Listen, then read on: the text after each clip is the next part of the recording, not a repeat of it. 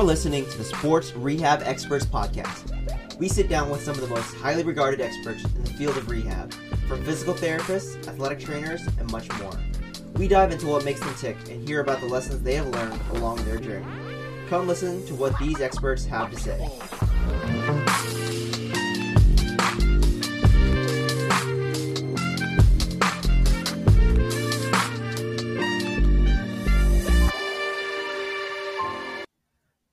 Welcome into the latest episode of the Sports Rehab Experts Podcast. Today we have a very special guest.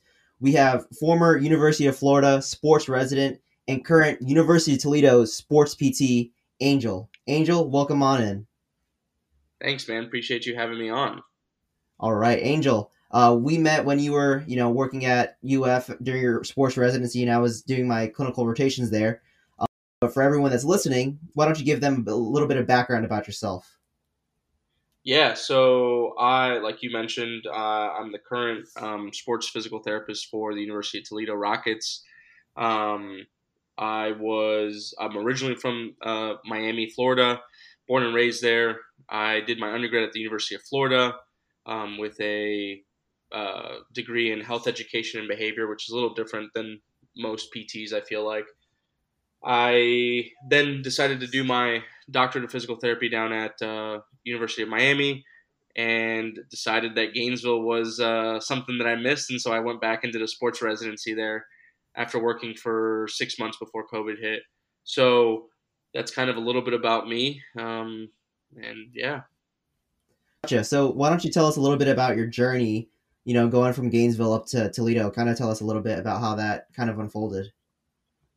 Yeah, so I think with that one, I think the stars aligned, and I feel like if you talk to a lot of sports PTs, I feel that tends to be one of the main characteristics is things kind of not that they fall in your lap, but you kind of work hard to get into the positions that you're in, but sometimes you need these stars to align and a job to open up, and that's kind of what happened with Toledo. So I did my sports residency in 2020 to 2021. So we just graduated in August of this year. During the process, I started looking for jobs and kind of fell upon this one through my wife, who was born in Toledo, and kind of sent it to me as a joke because she knew that I was looking for sports PT jobs. And she sent it to me kind of as a joke, kind of messing with me a little bit. And I was like, no, this is like exactly what I want to do. And I applied. We went on vacation, and I hadn't heard anything. So a month went by. We went on vacation, and while we were on vacation, I got a phone call, and they're like, hey, we'd love to interview you. And interviewed and got the job the next day. So it was kind of quick and in a hurry, but it was a great opportunity. And like I said, the stars aligned, everything kind of fell into place. And sometimes you just need luck on your side once, and you're good to go. So kind of rewinding it back even further, when you were just in PT school, did you know that you wanted to do sports from the start, or were you kind of open-minded and then you kind of narrowed in later? Yeah, I think I started out thinking I wanted to do like outpatient orthopedics. That's kind of where my passion was at first, and in PT school. And I think part of that was you don't think that you're good enough for some of these positions or some of these spots, unfortunately.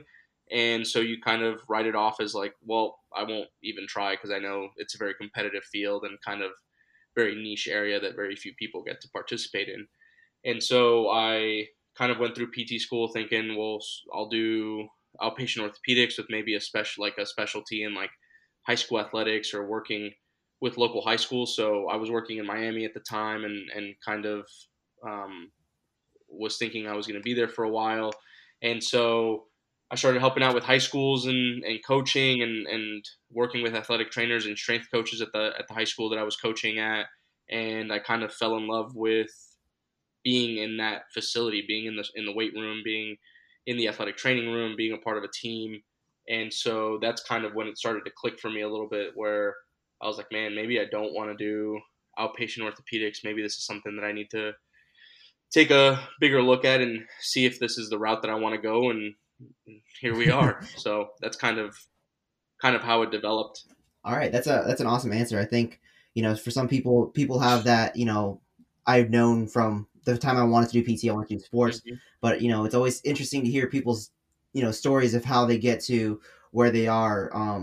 Whether it be And I think 180. it was always there, like, you know what I mean? Like, I think it was always there in the back of my head where, like, man, I would really love to do that, but I just don't think there's an opportunity out there for me.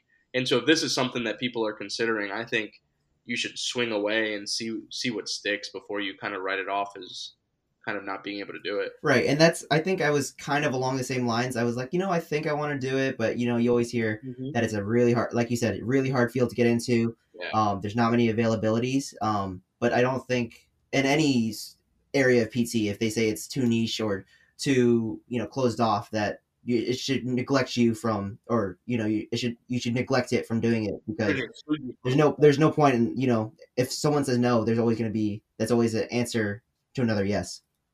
Um, so Exactly. when you first started, working in sports, what were some challenges that you faced, coming from the outpatient orthopedic world that you didn't expect to encounter?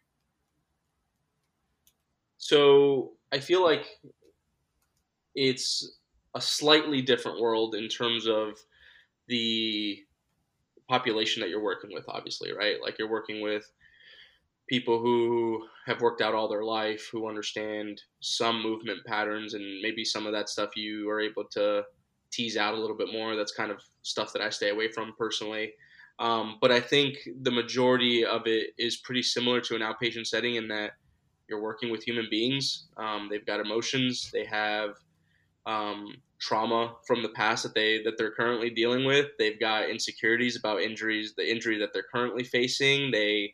And so I think the biggest challenge for me was realizing this is just another normal person, a 6'10" basketball player with knee pain that I have to rehab just like I would a high school uh, basketball player or a 50-year-old with like patellar tendinopathy. Like, they're still a human being, and they still have human elements that we have to key in on and treat, right? Like the psychological component of it, um, and we don't necessarily treat that, but you have to acknowledge that that's a part of your treatment style, or something you have to help address.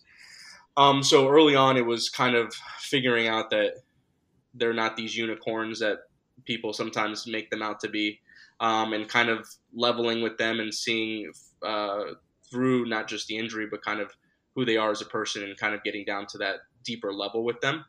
But then also is kind of knowing, like, I guess in terms of challenges early on, was knowing like what your role is, right? And I think you've spoken with a couple other people on the podcast where my role is unique in that I am a physical therapist within a big healthcare team, as opposed to an outpatient orthopedic PT where they are primarily getting the care from you. They're not getting care from other people usually, or other healthcare professionals. Where here we have a strength coach, a dietitian, a mental health counselor, the athletic trainer, the physician, the coach. Like, there's a huge team around you, and you kind of have to make sure that not that you're staying in your lane, but that you understand your role and you understand where you can best help the athlete to succeed and sort of set them up for success. So I think that was the hardest thing learning. And I think that's what Florida sort of prepared me for, was kind of knowing, look, this is our role, this is what we're good at, and this is what we're going to stick to, and you see results with that. Right, and so kind of speaking more into that, what are some characteristics that you found, like, or some different strategies that work well for you when working in that larger sports medicine team? Because um, some for different organizations, roles might vary slightly, but what are things that you do to kind of make sure that you're doing the best ability or the best job you can do, and not worry about what other professions are doing? And I think you've spoken with this again with other people on your podcast, but I think the biggest thing is communication. I think that's something that you see a lot of sports PTs who excel do a very good job at, is communicating, and that's with not only the athlete, but communicating with coaches, communicating with the athletic trainer, who is essentially at the center of all of this, right? They're essentially the hub, and they kind of direct care from there. So being able to communicate with them effectively, efficiently, so that you're not like wasting their time or wasting your time, but getting your point across as quickly and efficiently as possible, especially when they're in season or they've got other things going on. And so I think communication is one of the big ones. I also think being able to collaborate with other health professionals and being able to, again, communicate with those health professionals. And then lastly, I think is empathy and being able to like connect with these athletes and patients. I think one of the hardest things as a sports PT is um, like being able to manage expectations from not only like coaches and athletic trainers, but from players. Keeping some of these players like motivated through a 9 month, 12 month, 15 month rehab.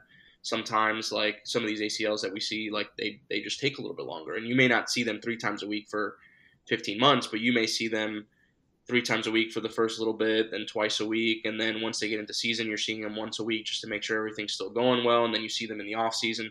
So like finding ways to connect with these players and these patients, so that you can keep them motivated, keep them feeling like they're still being taken care of at the highest level.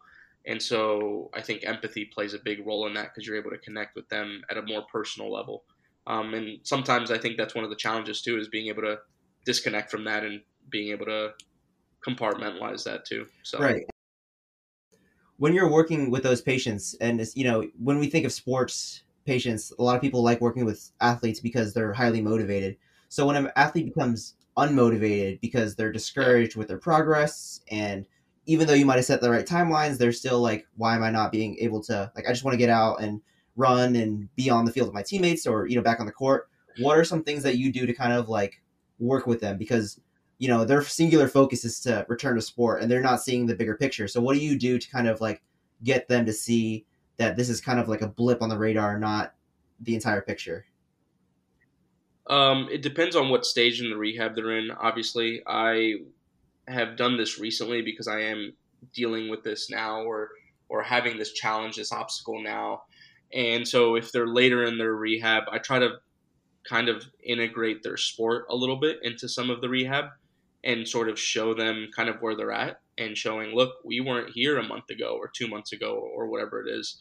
And so I try to make it a little more fun, a little more engaging. I try to, from the very beginning, I try to connect with them about family, friends, what they like to do, movies, candy. Like, there's a bunch of like these random interactions that I have with them that they think it's random, but there's always a purpose to it. And for me, it's to kind of be able to connect with them a little more.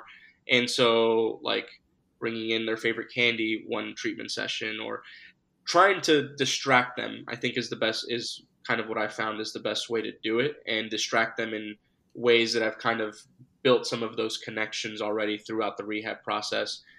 So for a basketball player that I have right now, I'm getting him on the court and playing like around the world or something. You know what I mean? Like taking the treatment session away where it's like, oh, we're going to lift heavy and we're going to do this, this, and this, to, well, let's just go have some fun and try to get back to like why we're doing this, give you a glimpse as to why all this hard work is being put in. And it's because there's this game that you love and that we want to try to get you back to. So I think it's challenging, like you said, but I think at the end of the day, if you've built those relationships, it can be a little bit easier to have some of those difficult conversations about insecurities about their injury, or insecurities about the timeline, or why am I not progressing, or what's like, you know what I mean? Like it just makes it a little bit easier to have those conversations with them. They're still difficult, but they're much easier to have. Right. I think that's great advice, because it's tough when you think that these people that you know motivation won't be an issue Mm-hmm. for these high, like these athletes. This is basically they're student athletes, but this is mostly their job. You Yeah. wouldn't think it would be tough to kind of get them up and going, but they're like you said, it kind of goes back to they're humans too, and they're going to have lapses where they might not want to go I to mean, rehab imagine if or you feel had like. like an appointment every day or every Monday, Wednesday, Friday for an hour, Yeah. and it was the same thing over. And it's not always the same thing, but you're like seeing the same person, and it's like you're going through a similar warm up each time, and so yeah, it can get redundant and it can be a grind, but it pays off in the end. Gotcha. I think that's great advice for anybody that's working with a patient of any type that you're seeing multiple times a week. And you kind of want to keep things fresh and kind of remind them why Hmm. they're there. They're not there just to work out. They're there to get back to function or sport. So kind of speaking a Exactly. little bit more about your time at Toledo, what's the structure of the sports medicine team there? Are you like athletic trainer wise? You said there's mental health counselors. Are you the only Yeah. PT, or how do you collaborate with the other sports med members? Yeah. So I am currently the only PT there. I am a part of the hospital that is owned by the university, and so essentially I'm contracted out into the training room. So the training room is my clinic, and I see patients from 8 to 5 essentially Monday through Friday. And so at the very top we have a director of sports medicine, assistant athletic director of sports medicine, who is an athletic trainer for our men's basketball team, and he oversees pretty much everything that has to do with sports medicine for our student athletes. And then under him, there is a director of Olympic sports, and he is also an athletic trainer for women's basketball. So he handles like day to day operations for us. Those are essentially my two bosses when it comes to the training room. I also have like the director of rehab who is at the on the hospital side. So I essentially have three people that I report to. But then after that, we have so between them two, we have softball athletic trainer, volleyball athletic trainer, baseball athletic trainer, swimming and diving, football's got three. So we have a pretty big, just from an athletic training standpoint, especially for the MAC, we have a good amount of athletic trainers.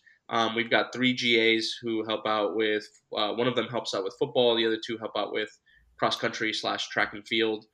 Oh, I'm sorry. And then we've got nutrition that we contract out as well, and then we've got a mental health counselor. We've got several strength and conditioning coaches. Like it's a very large team that is responsible for the well-being of our student athletes.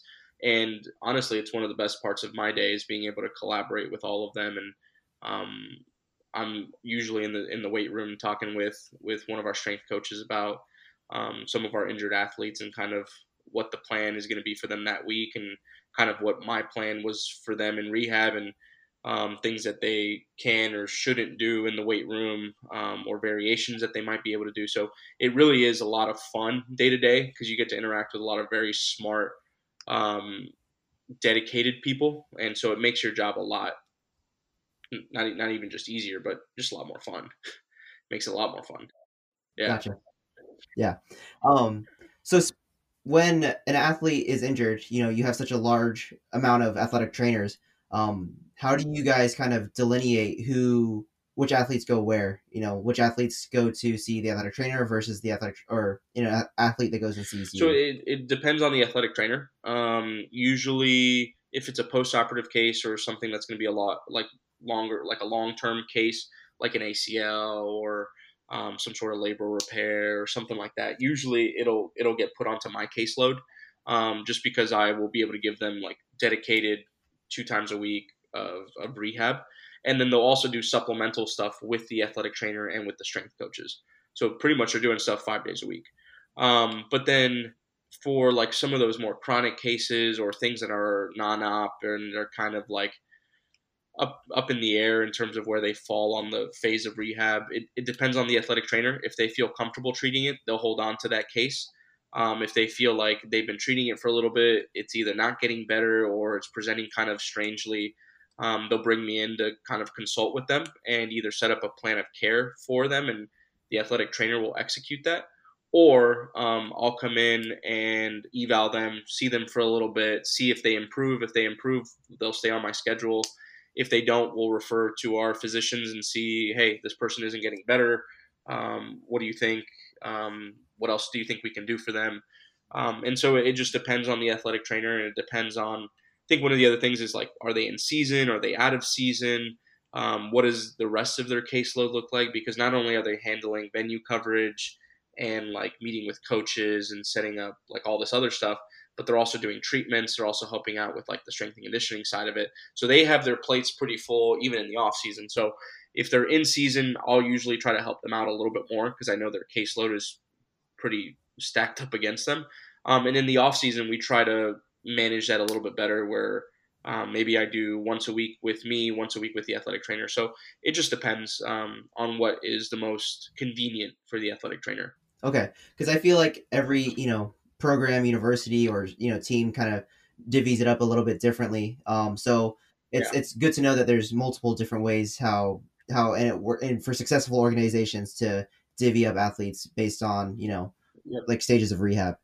Um, so a more clinical question: how do you delineate return to sport athletes versus like sport specific training? Because that's a question that I always have, because where do you end your role as a PT and hand them off to strength coaches and position coaches or head coaches, and like where do you kind of draw that line of where your role ends and them getting back on the field or court begins? Yeah, I think it's a fine line. I think it starts with objective testing. That's something that was preached at Florida, was we need to have hard objective measures and make sure that we're following the best evidence for return to sport, and a battery of tests to make sure that we have the biggest, or we've casted the widest net and have the best picture available to us. So that's kind of where I start. Is I'll take a look at objective measures and just based off the literature, kind of make a determination on this is kind of what is accepted in our field as sort of ready to return to sport. So, and I'll talk about ACLs because I feel like that's the hot topic right now. Like getting them on a biodex and making sure that they're within 90% of limb symmetry index and more than 80% of their body weight and peak torque. So I think that's the first thing, is objective measures, making sure we're getting that. And then I also think it's honestly preference of coaches, athlete, athletic trainer.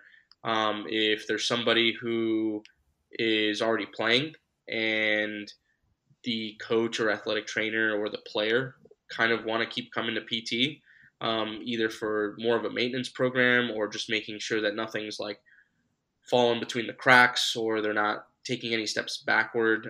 That's something that we will do at Toledo's, make sure that we continue to see them and make sure that they're getting the best care possible. It's a fine line, like you said. Like sometimes it's hard to kind of break that up in your head, but I think you also kind of have to know, does your treatment outweigh the risk of them overtraining, right? And I think that's where it can get a little muddy in terms of. So I'll break it down even easier. Is me seeing them one time a week, 30 minutes, going to provide any more benefit in terms of reducing injury than them not seeing me at all and having that time to kind of rest, recover, and not have that gas taken out of their gas tank, right? And so if you feel like, well, they're squatting 4 times a week, or you know what I mean, like they're working out 4 times a week, they're training 5 days a week, is seeing me going to be the best thing for them? Maybe not. You know what I mean? So I think that's where you kind of have to start thinking, is the juice worth the squeeze? And if it isn't, that maybe when it's kind of time to lay off of it, or maybe you go down, like you said, maybe from 2 to 1, or 1 to every other week, or 1 every other week to once a month, just to check in. And so at least in the training room, it's nice because I'll be able to see these athletes every day. They come in every day, and so I'll be like, hey, how you doing? How's the knee feeling? How's the shoulder feeling?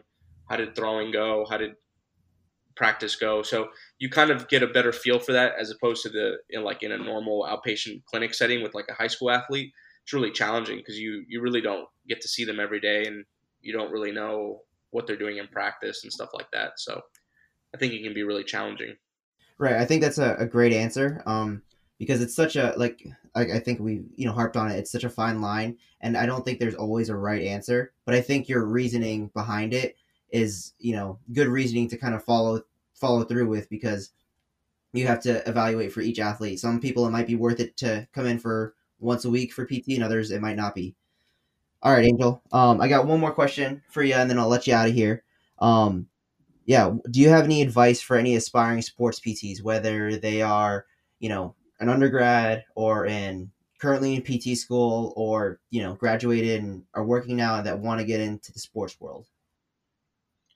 Yeah, so I think the biggest thing I can offer up is find a way to get involved with a local high school club team, something. Get to know the people in the area, athletic trainers, strength coaches, coaches. Like that network is always extremely important to have.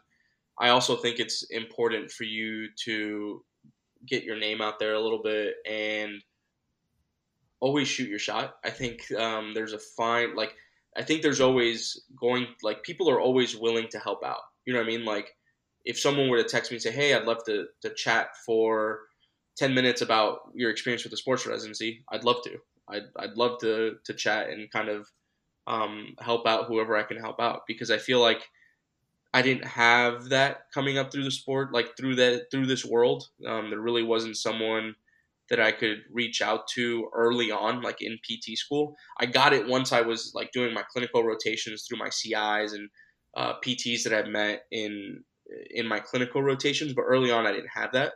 And so I feel like if I can help someone else along the way, that's one more person that may not have gotten that otherwise. And so I would always say reach out to whoever is a sports PT in your area, and I guarantee you they're more than willing to sit down, talk, have you shadow, observe, all that stuff.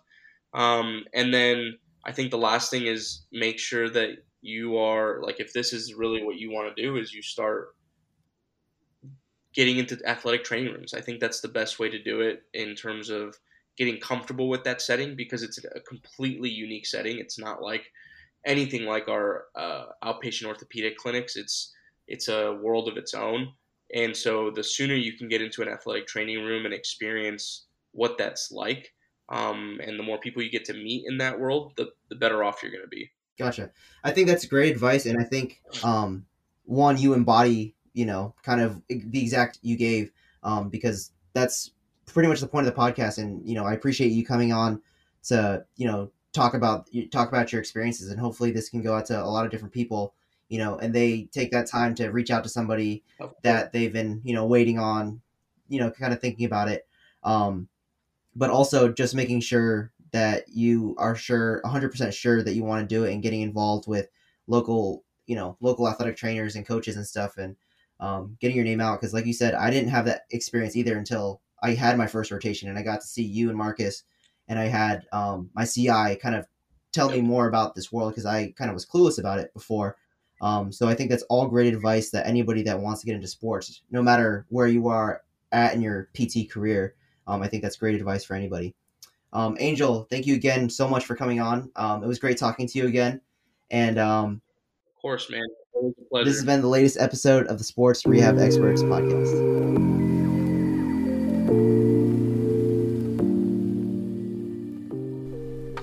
Thank you to Angel, former University of Florida sports resident and current University of Toledo sports PT, for coming on the latest episode of the Sports Rehab Experts podcast. If you learned anything new, enjoyed our guests, or want to hear more from great featured guests, please like and subscribe to the podcast on Apple Podcasts, Spotify, or wherever else you're listening.